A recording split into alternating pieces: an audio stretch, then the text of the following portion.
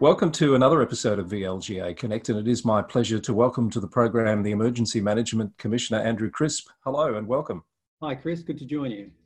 Thank you for agreeing to speak with us. I can only imagine what a busy time it is for you at the moment. Just give us a sense of what a typical day is like for you right now.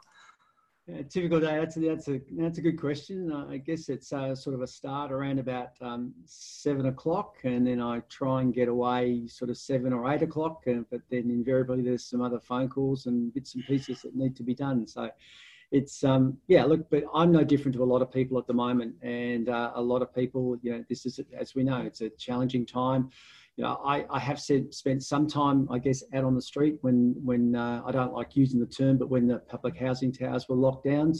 But I'm not really on the front line. So my thoughts are very much with health workers and police and ambulance officers and others that are out there, face to face confronting it. So I've got a role to play, as we all do, but my thoughts are definitely with them. You're in the office, Andrew. It's not a role that you can typically work from home, I guess, is it?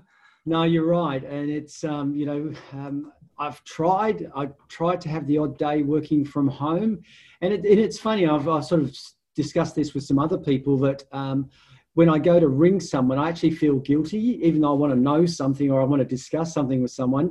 Whereas, if I'm in the State Control Centre where I am now, it's just about popping around and having a chat with someone, obviously physically distancing with my mask on that I do have here. To make sure we do the right thing. But working from home in terms of this just doesn't work. So our audience, as you're aware, is primarily local government. I wonder if you have any reflections on the role of local government, particularly at this time, and how it intersects with your role as Emergency Management Commissioner.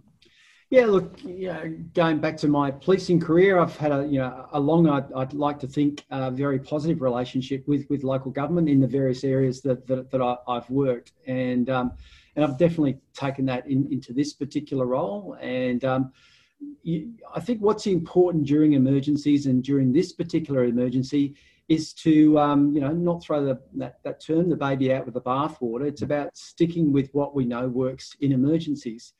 And as we know, local government plays a critical role when it comes to emergencies, well practiced, well structured with municipal emergency management plans, some very, very experienced people when it comes to emergencies, albeit that might be fire, flood or other emergencies. But again, that's equally applicable in terms of what we're doing at the moment with COVID. So for me, it's very much about what more can we at a state level do to support local government because of the critical role that local government has been and will continue to play, I suggest, for some time yet in relation to COVID. So, very, very keen on seeing how much more we can do around that. I guess it's a challenge for a lot of people to understand who does what in these sorts of circumstances. You mentioned municipal emergency plans, et cetera, and the different roles that come into play. Does that matter, do you think? And is it an issue that perhaps lines of responsibility can get a bit blurred around these sorts of emergency situations? They can. I guess that point I made about it's important to stick with what we know works, but at the same time, depending on the circumstances and the emergency, you might have to adapt. You might have to be flexible in the way that you actually do your business. And we did that during the fires, the recent fires, when given the scale and the complexity of what we faced, particularly with isolated communities, that we had to adopt a very different approach, particularly with working with the ADF around that sort of relief, immediate recovery piece. So we do need to be flexible, but again, I think our state does the emergency management thing very, very well. Our arrangements do stand up in emergencies, and I spend a lot of time looking at the SHERP, the State Health Emergency Response Plan, because that's the plan for them in relation to emergencies. And we've had to sort of fine tune some of that, but it's we're still working to the same model. We still have a state controller. We still have a state coordination team, state control team, state emergency management team. So we're still working through those structures that we all know. And particularly at the moment when it comes to what we're seeing with regional outbreaks. So that's whether that's Colac or Castlemaine. So what we've had to do is DHHS as the control agency, so taking the lead, but we've come in to support them with our our traditional incident management teams, our emergency management structure, but local government very, very much part of that. So early days, we flagged, for the regional emergency coordination committees, you need to be ready. Anything about the model you'd change if you were designing it from scratch, do you think, to make it work more effectively? Oh, that's a good question. Maybe there'll be an inquiry or two coming out of this. But no, in the main, it's worked. But that's not to say that we can't look at how we change things. Even at the moment, we've had some discussion about the state control team and the state controller. And we're moving to a model now. We're actually going to escalate the representation on the state control team to involve secretaries of all the departments. So we've never done that previously.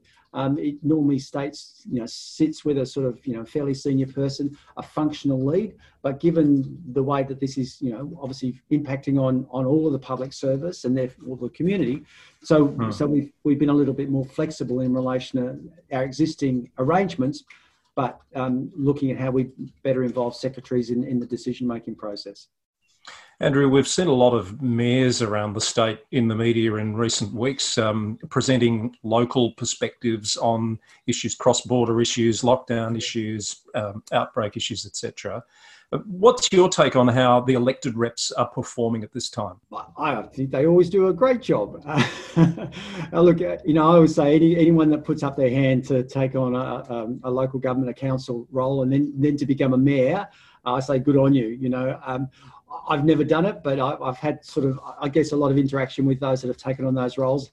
And, as you know, it's not easy. So I guess my starting point when I talk to the mayors or the elected officials is as I do within our own sector, it's about look after yourselves.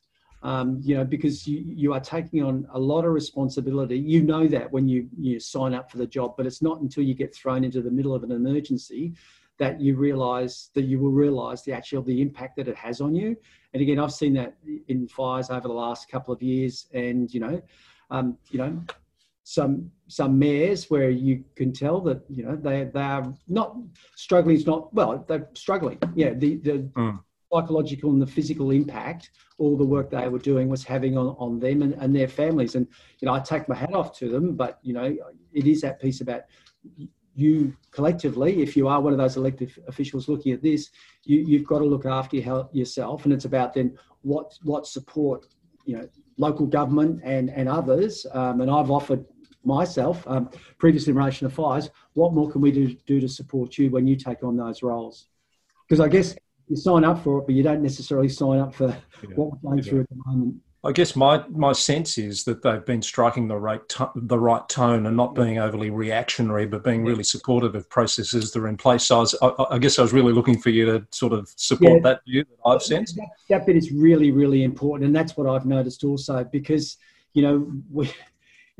love them or hate them, the media will take a particular position in relation to a particular issue. But again, that's what we're all about, is keeping everyone calm. And that's what I've seen mayors do.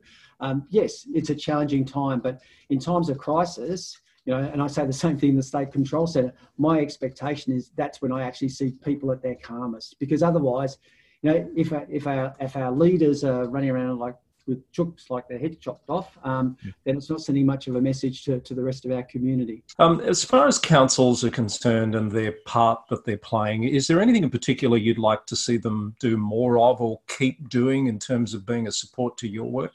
Yeah, I think that the keep doing is very much, and this is the feedback I'm getting, is actually we've got those plans, but a plan is pretty useless unless you revisit it and you exercise it. I'm not suggesting there's probably the opportunity to exercise now, but you can still get people around a table, and you might be a regional area that's not been impacted at this point in time, and go, all right, well, let's take the plan out. Let's go through it.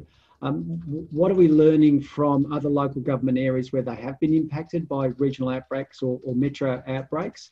So I think the thing is just that constant awareness and testing ourselves about our preparedness. What we're definitely seeing through this particular emergency, we're not losing infrastructure as we would in a fire or a flood, but what we're losing is our workforce. And, whether that's in relation to people that, unfortunately become COVID positive, or where people don't necessarily want to work in a setting where there are positive COVID cases, and I'm not making a judgment on that whatsoever. I can quite well understand the decisions that some people are making. So it's about, I guess, going back to that piece about the elected officials, what more can we do to support, calm down our workforce, our volunteer organisations that we work with, that we rely so heavily on in terms of our emergency management arrangements. So just providing comfort and confidence, I think is a key piece that I'd like local government to keep doing. You've mentioned fires and floods a few times. Some councils, of course, have been through pretty much sort of 3 emergencies hard on the heels of each other. What do you say to those communities that must be starting to feel really like it's just the constant state of life these days to be in emergency mode? Yeah, look, I feel for them. I really do. Even after the fires 2 years ago, let's say with the Bunyip fire, and our thinking was about for those communities with the lead into what we thought could have been, as it turned out to be, a fairly it was a bad fire season for us. And then, as you said, on top of that now, with COVID, like everyone was ready to rush back to regional Victoria and spend money and have holidays and do all those sorts of things. And just the economic and the psychological impact on those communities is intense. I do also have a role around bushfire recovery, and I'm trying to participate as best as I can in community recovery committees, albeit they're being done similar to this format at the moment.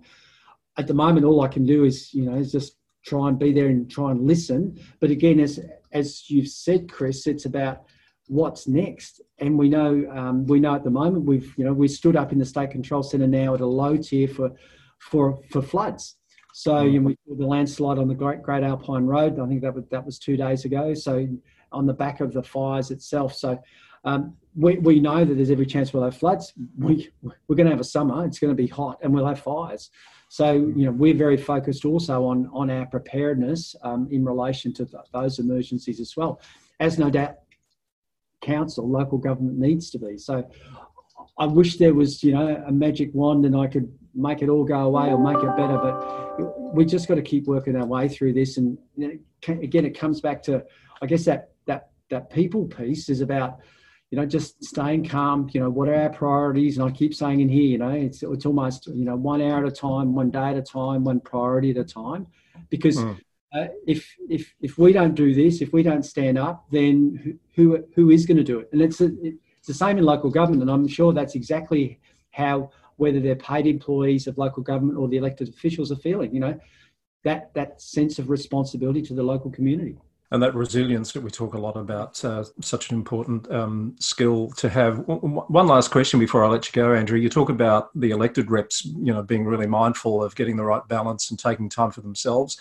What does the Emergency Management Commissioner do to make time to keep everything in the right balance? Yeah, good question. I have some really good people that I work with in here, so they make sure I eat every day. That's a start. That's a good thing. But I try and get out for a walk. I did that during the fires. I had the State Control Centre. Just walking around the block, once or twice a day just helps. It doesn't take long. I do enjoy my exercise. Obviously, gyms are closed, so I got to the point of running up and down the stairs in the building, and sort of hurt my back a little bit a few weeks ago. But I'm right now, so I'm going to be back into running a few stairs. So yeah, you're right. You've got to do something. You've got to do something. Well, that image of you running the stairs is going to stay with me, and it's a good one to leave it on, I think. Andrew, really appreciate your time. I'll let you get back to it, but thank you so much for joining us on VLGA Connect. Thank you so much, Chris. Take care.